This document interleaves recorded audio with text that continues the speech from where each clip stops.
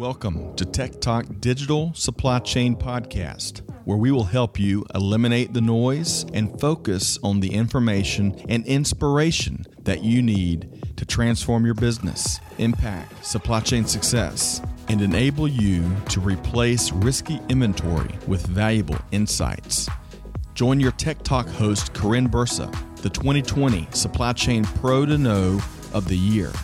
With more than 25 years of supply chain and technology expertise and the scars to prove it, Corinne has the heart of a teacher and has helped nearly 1,000 customers transform their businesses and tell their success stories.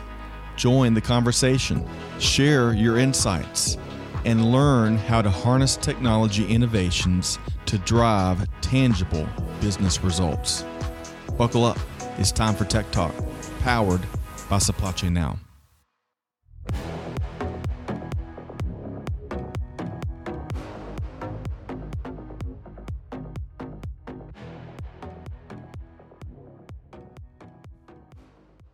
Well, welcome back, Supply Chain Movers and Shakers. Corinne Bursa here, and I'm your host for Tech Talk, where we are helping you to replace risky inventory with valuable insights.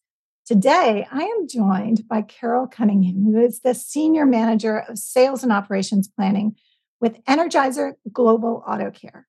And Carol and I are going to talk about where to start to drive S&OP success. This is going to be interesting. Now, if you're a fan of the show, please subscribe to Tech Talk and leave us a review. And don't forget to follow us on both LinkedIn and Twitter. Now, let's talk about sales and operations planning for just a minute.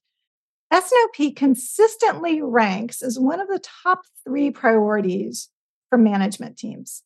That's right, one of the top 3 priorities. And you'll notice I said for management teams, not just supply chain teams. When S&OP is done well, it instills this repeatable process that it's going to drive a number of advantages for your business. You're going to see tangible benefits in areas like increased forecast accuracy, or freeing up working capital, or improving inventory turns, or boosting your customer service levels.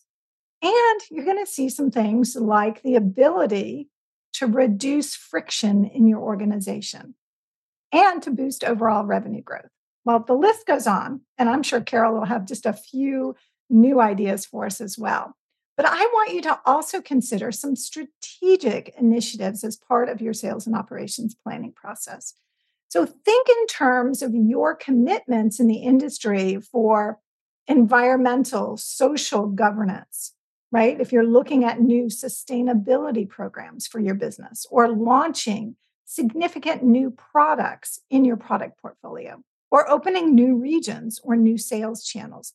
These are strategic business initiatives that can be supported and actually accelerated with a strong and resilient S&OP process. But I'm getting ahead of myself because we're going to talk today about how do I start? Where do I put the foundation? And what are the things that we should consider as we're building the foundation for a successful sales and operations planning process? And today's guest has been there and done it. In fact, Carol Cunningham has helped a number of companies implement sales and operations planning and gain momentum around their process. Carol, thanks for joining us today on Tech Talk. Hi, happy to be here, Corinne. Thank you. Well, Carol, the very first time you and I met years ago, it was an instant excitement about sales and operations planning. You and I are both very passionate about the benefits and the need for a strong S&OP process. Right. Now, you have had hands-on experience with sales and operations planning in industries like consumer goods, healthcare, industrial products. So those are all very different demand and supply profiles, very different product velocity. So I'm really excited to hear what you have to say to us today. But I also want to make sure that our Tech Talk movers and shakers know that in addition to your experience as a practitioner, you have also achieved a number of certifications in the area of planning and sales and operations planning And you are also a certified instructor for APICS as well. So you've been teaching many of these techniques and have some really good insights for us on where we should start and opportunities to drive a more successful S&OP process. So let's start with the basics, Carol. How did you get started in S&OP? It was a long and winding path that got me here. I started off in operations, warehouse, and distribution management. And honestly, it was just the first job I got. I was a history major. Thought I'd be a librarian and wear white gloves on my hand the rest of my life. That didn't quite work out. So I got into that field and, operations, there's a lot of excitement there. There's a lot of energy. There's a lot of learning. And so I got involved with APICS, now ASCM. And I was able to get to the conference in Pittsburgh when the theme was S&OP. I had never heard of S&OP until then. And I remember sitting in a ballroom where Tom Wallace and Bob Stahl were speaking about S&OP. And Corinne, it was absolutely one of those moments. I jokingly say, the sky opened, the light shone down, the angels sang, and it said, Carol, this is for you. Because what I love about it is you touch everything. It's very much about people as much as it is about process or technology or anything else. And so for me, that started my journey of this is what I want to do. But remember, I was running warehouses and operations and traffic and I had DOT trucks and things like that. So I maneuvered myself into the planning organization and became very annoying for the next 2 years, telling everybody how much we needed S&OP. So that's where I kind of got my nickname, the S&OP Evangelist, because I really believed in it. And so eventually got the opportunity and it's just been happening ever since. And I've had many opportunities to take companies on that journey. And that's been a real privilege. So I love it. It's been a good thing for me. Well, now, Stahl and Wallace, talk about building a foundation. They were early thought leaders in this area of sales and operations planning and making it more strategic, not just operational in nature. So I'm a big fan of both of their work and many, many decades of them teaching the industry how to do more than just balance demand and supply. Right. Let's start with just a little inspiration. Can you share maybe a quick example of where S&OP has provided some tangible benefits or proved critical to boosting performance in a business? Right. There's so many different ways and examples. What comes to mind first is you think about S&OP is not a quick fix. It's not a magic bullet. It takes time, right? But one of the first things usually that you start to see is you're starting to improve your service to your customers, right? Now, but the thing is, you have to keep that by not bloating your inventory at the same time. So when that being able to increase your OTIF, on time in full, your case fill rate, whatever your metric is, at the same time that you are keeping your days of inventory within target and not ballooning, that was the biggest win and the most rewarding immediate impact. But for me personally, those big wins come in how you're breaking down the silo walls. And when people actually start to share and communicate better, the soft stuff is the hard stuff, but that's to me also just as important as the metrics you get. And then especially with looking at case fill rate, the other part of that is minimizing that cost of poor quality and being able to not have as many fines.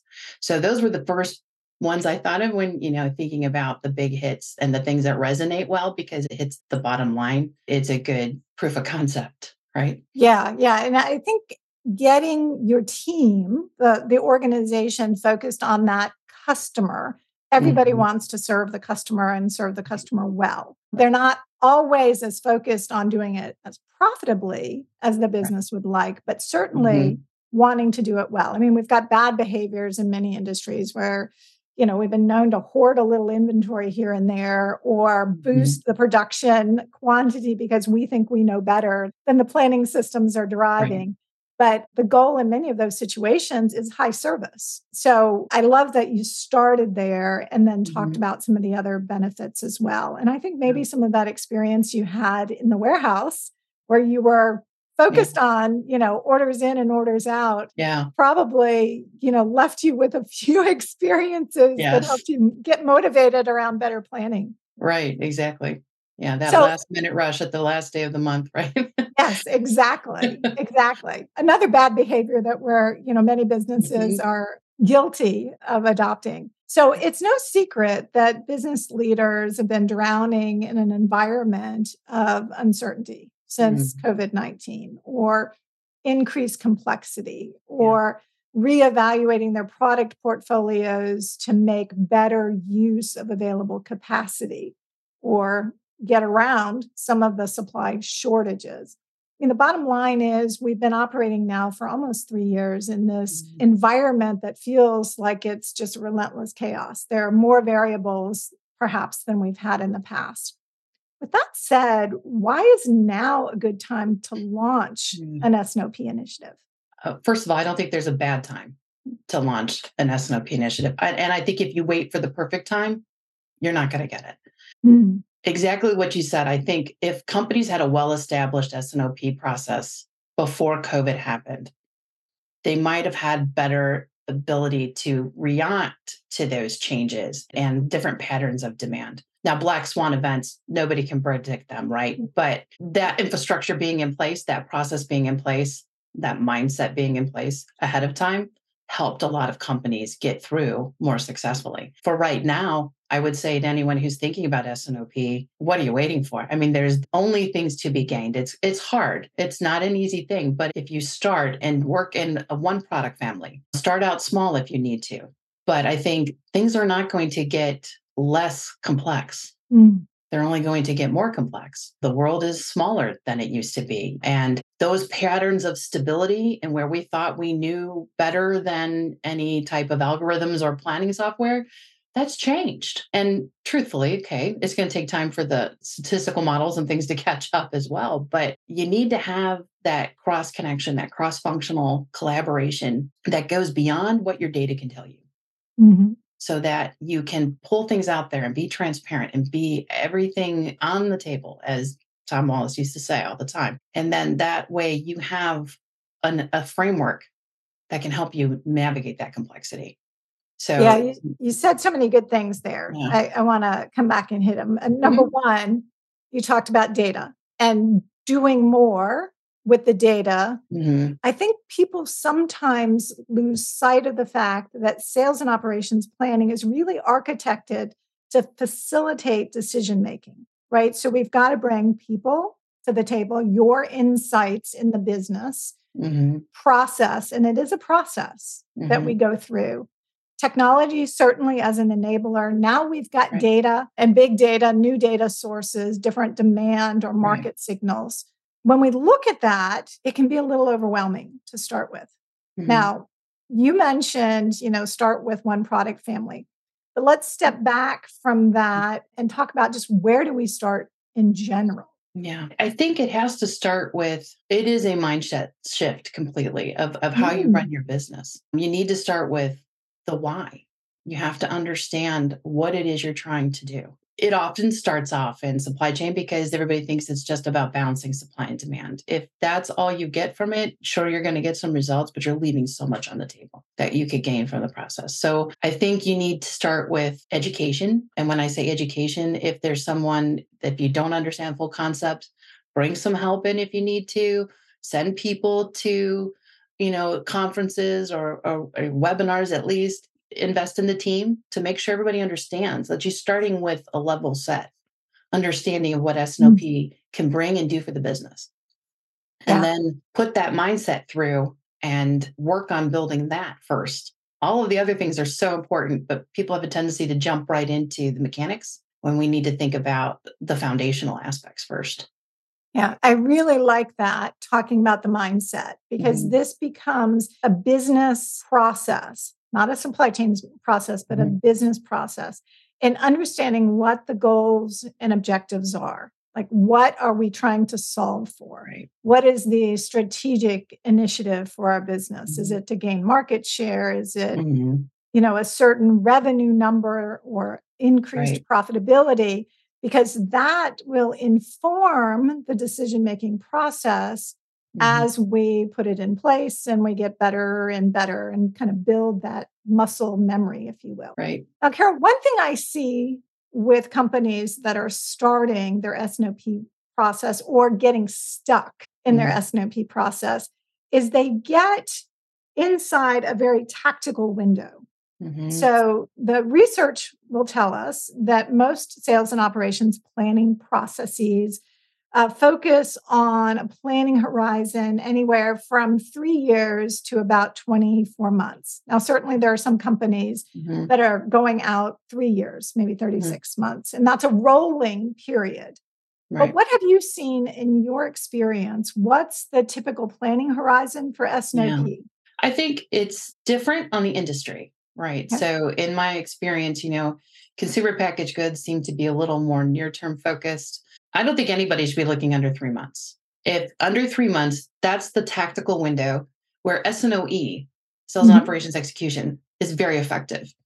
And then when you look out 3 months, I think to me, a minimum is a rolling 12. That's where I've seen the most success and the most comfort, because the further out you go beyond that, the larger your assumptions become. And sometimes that's a hard pill for some people to swallow the further out you get. Within that rolling 12, it can make sense because you're just looking at the next season or the next quarter in line with where you are now. But then you take aerospace, an industry like that, 24 months is minimum. So it all depends. I don't think there's a prescription window that's appropriate. I think it's more appropriate to say it's not this month, right? We're not talking about this month. We're not talking about next month. We're not even just the fiscal year boundaries, right? Yes, you talk about those within S&OP because you want to make sure your financial stuff is included, but the window of S&OP needs to be going out further. It's a horizon, right? You want to make sure that you're looking over that horizon out further to think, what are the potential problems, not just the known problems. And if you stay in that short term, 3 to 6 months, you're just solving what you know about. What you know about, and typically inside that very short horizon, even a frozen fence, if you will, as far as being able to produce or procure more product, you're firefighting. You are doing short, and that is not sales and operations planning. No. It certainly is sales and operations execution. It's executing the plan that's been in place. And yes, there is flexibility. You don't have to be rigid about, well, the plan was this for a 90-day period. You need to be responsive to those short-term signals, but that is not sales and operations planning. And you'll never get out of firefighting if you don't lean in and focus in on those longer horizons. Right. So I like that. I like that a lot. And I agree with you, at least a 12-month rolling calendar. I'd like to encourage our audience to strive for 18 or 24 months, only because that allows them to get in front of the same season, if they have a seasonal business, in looking at some of those more strategic initiatives or how they would support strategic initiatives for their business, like growth and new products or new channels, or even a shift in channel as they, as they grow their business. Right. And that's for, S&OP serves a great function. If you think about the high level strategic plans, and then you've got that tactical execution area. S&OP is the bridge between the two. So it can't be in the full zone of either. And we're not looking at 3 to 5 years in S&OP, and we're not looking at the first 3 months. We're looking at that window of opportunity that Horizon provides us to make sure that those strategic things are being executed the way we wanted them to be. Yep. I think one of the compelling reasons to leverage sales and operations planning is the ability to evaluate multiple business scenarios, right? Multiple ways that we can grow the business. There's not just one good answer. It's a good strategy to look at multiple scenarios, compare them, understand the trade-offs on how do we get there from where we are today. And I want to stress that it is, in fact, about making decisions, right? Making informed decisions. And so an Admire chief supply chain officer I was just speaking to recently told me that, look, S&OP drains the emotion out of our meetings and it increases our confidence as an executive team that's making decisions. And I asked him, tell me a little more about that. He goes, well, first of all, we're making fact-based decisions that we then apply our insights and business acumen to, if you will.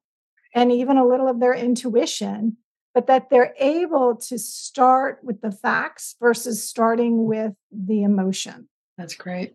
Now, I love that. But what I Mhm. hear quite often is that a lot of S&OP initiatives struggle. And they Mhm. struggle for two big reasons. And I'd love your insights on this. The first is lack of executive sponsorship. So clearly, he was sponsoring this Yeah. and very passionate about the success. But the second is I often hear, look, we have a culture that is resistant to change. So, Carol, how do we get these stakeholders, Yeah. not like all levels of the decision making Mhm. team and sales and operations planning? How do we get them excited and engaged and just focused on customer service, certainly, but Right. making better decisions faster? Right. That is key. And executive sponsorship is absolutely essential. You can't handle culture issues unless you've got the support of leadership, Mm. right? Because they set the tone. They're leaders for a reason. And for them to, and it's not from an authoritative point of view, but at the same time, they all know that this is an executive S&OP process, not a supply chain S&OP process. There's some compelling reason for people to give it some serious weight, right? So you've got that first, but then change management part of it is key. And I go back to, if you start with clear education and understanding of why, and you make a compelling case using case studies or other resources that are out there to help people understand what good looks like for S&OP. And then you have to kind of personalize it. And this may be different. So I found myself kind of going around to different groups at one of the places I was at and kind of figuring out, okay, what is their number one issue Mm. and concern? And what gives them heartburn, right? How can I show them S&OP can help? How do I demonstrate that? So maybe I could just make a really good case and give some examples from others that I could do. Mostly ran into resistance from salespeople because they don't have time to be engaged in this. I give you the customer forecast, that's all I've got, or lots of different things. And I finally got with one sales executive who said, look, you want to make your number? I'm your best friend. I'm going to make sure that we take care of things in a way that is going to increase your sales. At the same time, we're going to hit our inventory goals. We're not going to have stock outs. If you talk with me and share with me, I promise you that we're going to help you make your goal. And I went to finance and said, look, if we can get everybody engaged in this and we understand what our financial targets are, everybody will have ownership of it. And they'll want to be part of it because, we kind of wanted to make S&OP the coolest place to be in a company. Like this is where real stuff gets done and it's exciting. So it's a little bit of artful facilitation and thinking about where the pain points are and doing some research and making a real compelling case. And it takes time. It does take time, in part because as you get started, you may be fixing problems, but that have been longstanding challenges for the organization. So unfortunately, we can't wave a magic wand and have it all go away in 90 days. It does certainly take some time to build muscle memory. Now, you just said some things very naturally, I think, because you've done it for so many years in different environments.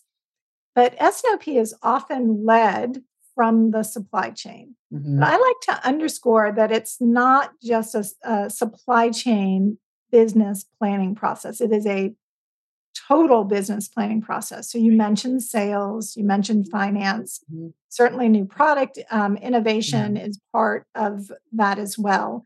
But when we think of sales and operations planning, where does it belong in the organization? Yeah, this is something I'm very passionate about because I think that it often starts in supply chain for just that reason, to balance demand and supply. But that's just the starting point. It really needs to come out to me and be independent. This is what I would recommend. I like the fact that it could be a group of folks that have cross-functional, are able to work with every group, understand their perspective, understand what they could bring to the table, understand how that impacts the rest, but then also be able to challenge one another on assumptions without prejudice. If you're independent, you don't seem to have a horse in any one particular race. Any of that natural functional bias can be mitigated.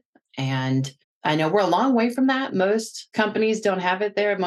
I just think if it's going to be in supply chain, don't have it so deeply embedded in supply chain. Move it up a bit to where it's more over. And then I also strongly believe that you cannot make this another project that's on somebody else's already very full plate. This is not a project. This is a full-time role. And if you give somebody, too much to do, it's like 2-in-1 shampoo, right? You don't get the full benefit of either the cleanser or the conditioner. So don't create 2-in-1 shampoo in the role of S&OP. You want to really make sure that you have somebody that is dedicated to, we're not only running the process, there's a lot of administrative work that goes with it, but at the same time can be that facilitator and do the research and work cross-functionally and bring people together and ask the right questions, right? So I don't think supply chain is where it should stay. I don't think it should go live in sales either. Some organizations have it under finance, but in my perfect world, it exists separately, probably under the wing of the chief supply chain officer who has that triangle for cash, cost, and service. So that's where hopefully someday, that'll be the norm. I do agree with you. So I do think in the CSCO's span of management, that doesn't mean that that's the only executive engaged in it. I do see it reside in finance from time to time, but it tends to be a much more focused business process on areas like working capital or inventory turns for the business, and maybe a little less on service overall. So that's one caution I would throw there. Although I'll take a CIO or a chief accounting officer or CFO for the business that is really embracing all of the elements of the business as well. Because the only other option is a chief operating officer, right? If that's separate from the chief supply chain officer for a business. But I do think, take it out of a demand planning organization. Sometimes I see it get pigeonholed in demand planning, because there's a belief that demand forecast accuracy is a critical driver, which I agree with. It is a lever for the business, but it is not the only measure for the business. But I do think, you mentioned some of the skills that we would look for in an S&OP leader. So let's talk about those qualities, because I think that an S&OP leader needs to have a strong understanding of the business as a whole, but they also need to be pretty savvy about supply chain and understanding constraints in the business.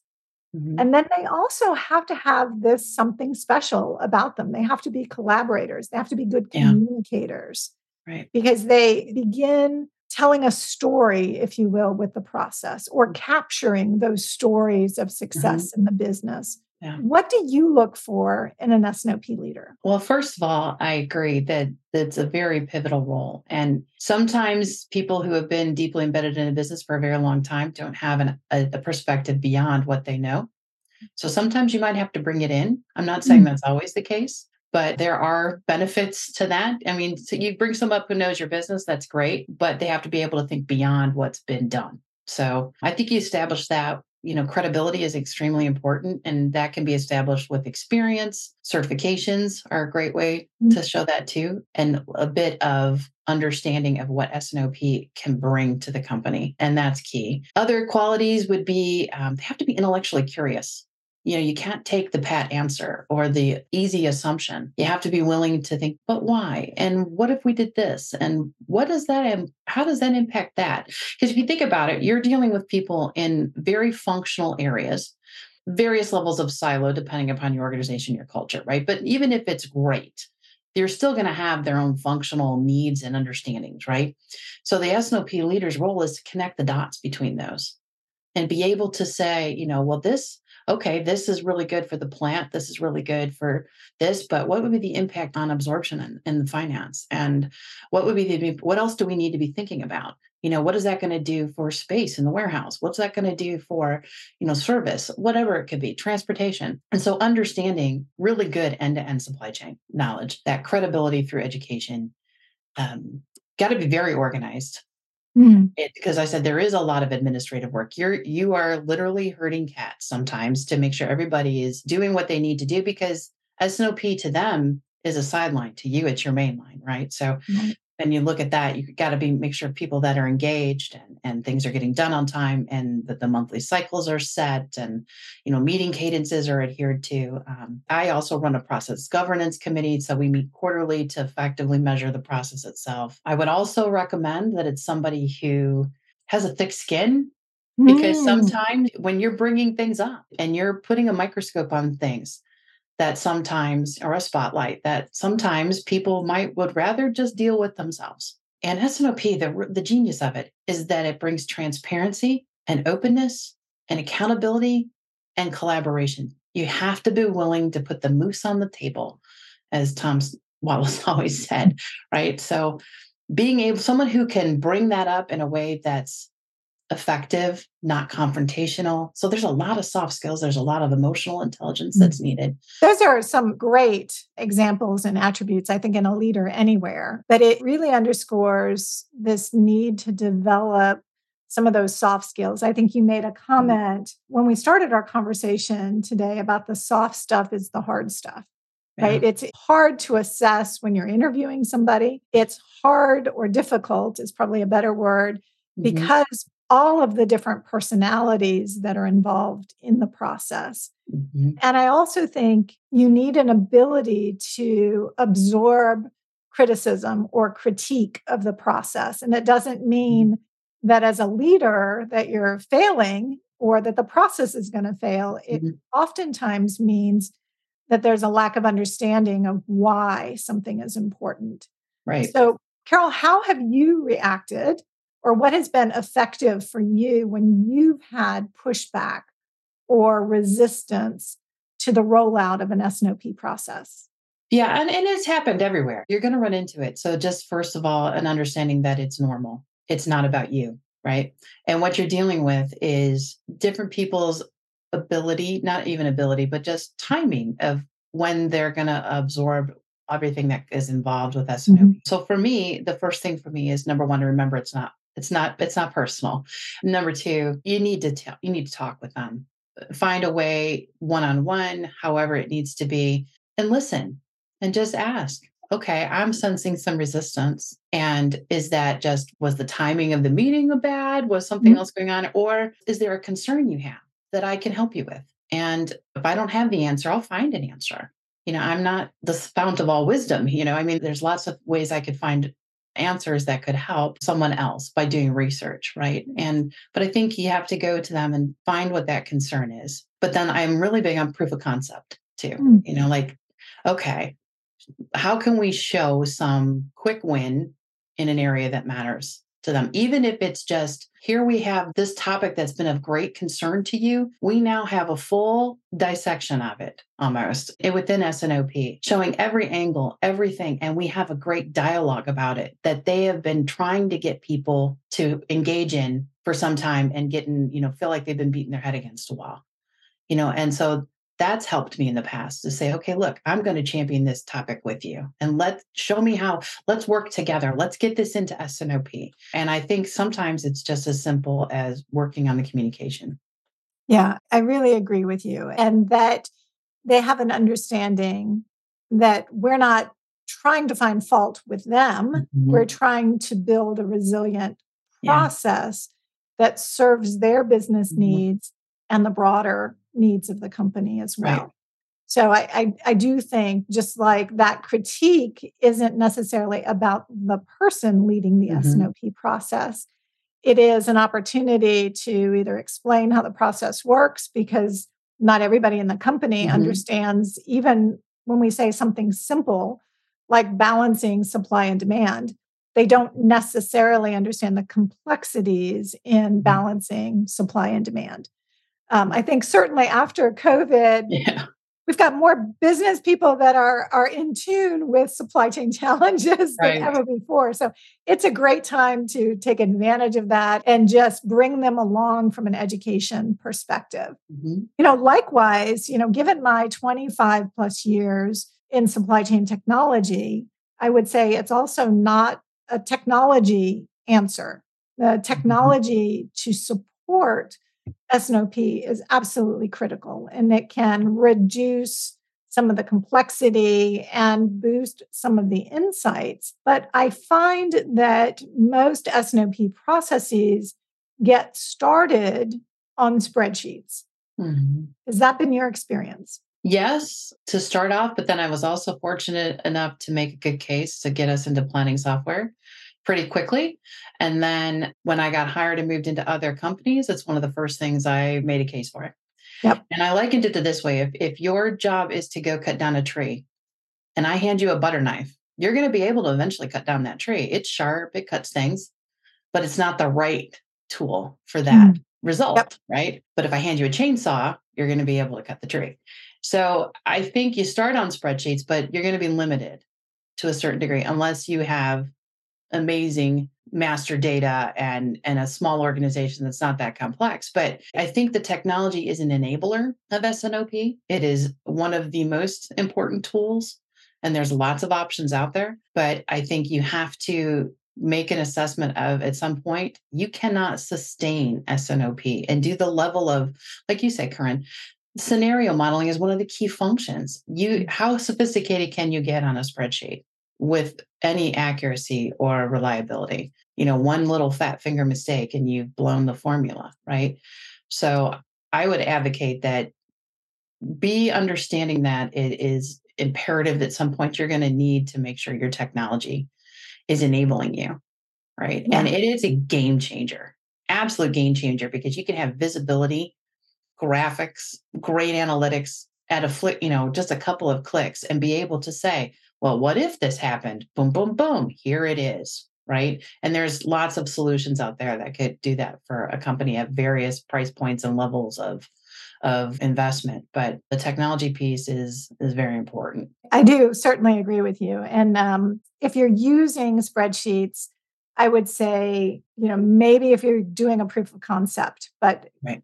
honestly, to have a resilient and repeatable process, you're going to need to make a move pretty quickly because you don't want your S&OP team just to become data jockeys. And Right.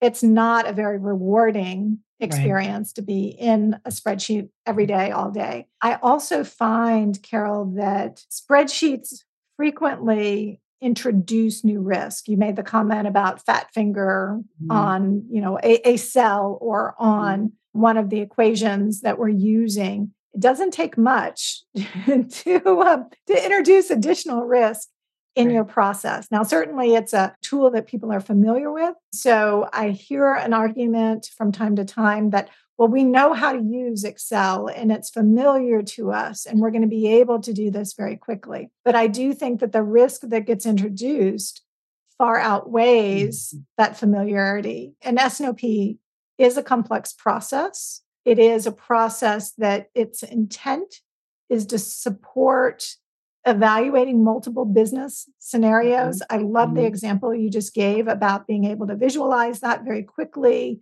and understand and compare. And certainly there are solutions in the market for all levels of complexity or business size that can be considered. So great insights there. Carol, if you and I agree, as we do, that S&OP is pivotal to business success, why do so many companies just struggle? Why do they struggle to reach the benefits or the full benefits of an S&OP process? I think number one, from what I've seen, they don't have a dedicated S&OP leader. I think that's the first part. It's somebody else's project or a hat they wear once a month. And you're not going to get very far with that. Number two, I would think that you have not done enough education. I know I've said that many times today, but I can't emphasize that enough, that if you don't bring everybody in and help them understand what the objectives are of the process and what good looks like and what we're trying to get to, and the fact that it is going to be a journey, it's not an event. And, we're not going to launch S&OP and then all of a sudden we're done working on S&OP and we just run it. No, it's an ongoing journey that the company is going on. And it's that mindset shift. And I think when they get stuck because their scope is too small, whether that's literal on, what horizon they're looking at or the fact of what they want to get from it, they've not brought in new product development or innovation, or they've not brought in more of the financial aspects, so I think if you get stuck, it's because you're thinking too small, probably, Yep. and not doing enough growth throughout the process. I like also that you said a few minutes ago to start with an area that will offer a quick win that is meaningful to the business, right? That we want to feel the outcome of it. We want to be able to either see a change in process or inventory or service that's really tangible, because those stories, if you use those to make the business leaders the heroes, of making these decisions more effectively for the business, it gets them excited and builds momentum. Carol, I've really enjoyed the conversation today, and I could keep going. I know you could too. But what final piece of advice would you have for our Tech Talk listeners if they're looking at starting an S&OP process or looking to improve the process that they have in place? What final piece of advice can you offer? I would say first, the piece of advice is to research, get involved in professional organizations such as, ASCM, IBF. There's such a wealth of shared knowledge out there. You're not in it alone. And to connect with peers and other practitioners, it has saved me from going down so many bad roads. So I really lean on your community, lean on other resources like this, podcasts and other things that we could do, other webinars, conferences. Do the education part first and be patient. It's worth it. It's worth it in the long run. Just keep going forward. Great recommendations. And thanks so much for sharing a little of your expertise with us here today. I know that we've just started to scratch the surface. So thank you so much. I appreciate that. Carol, how can our listeners reach out to you and connect? Sure. I am on LinkedIn. You just www.linkedin.com/passionate about planning. Look at you. Passionate about planning. Nicely done.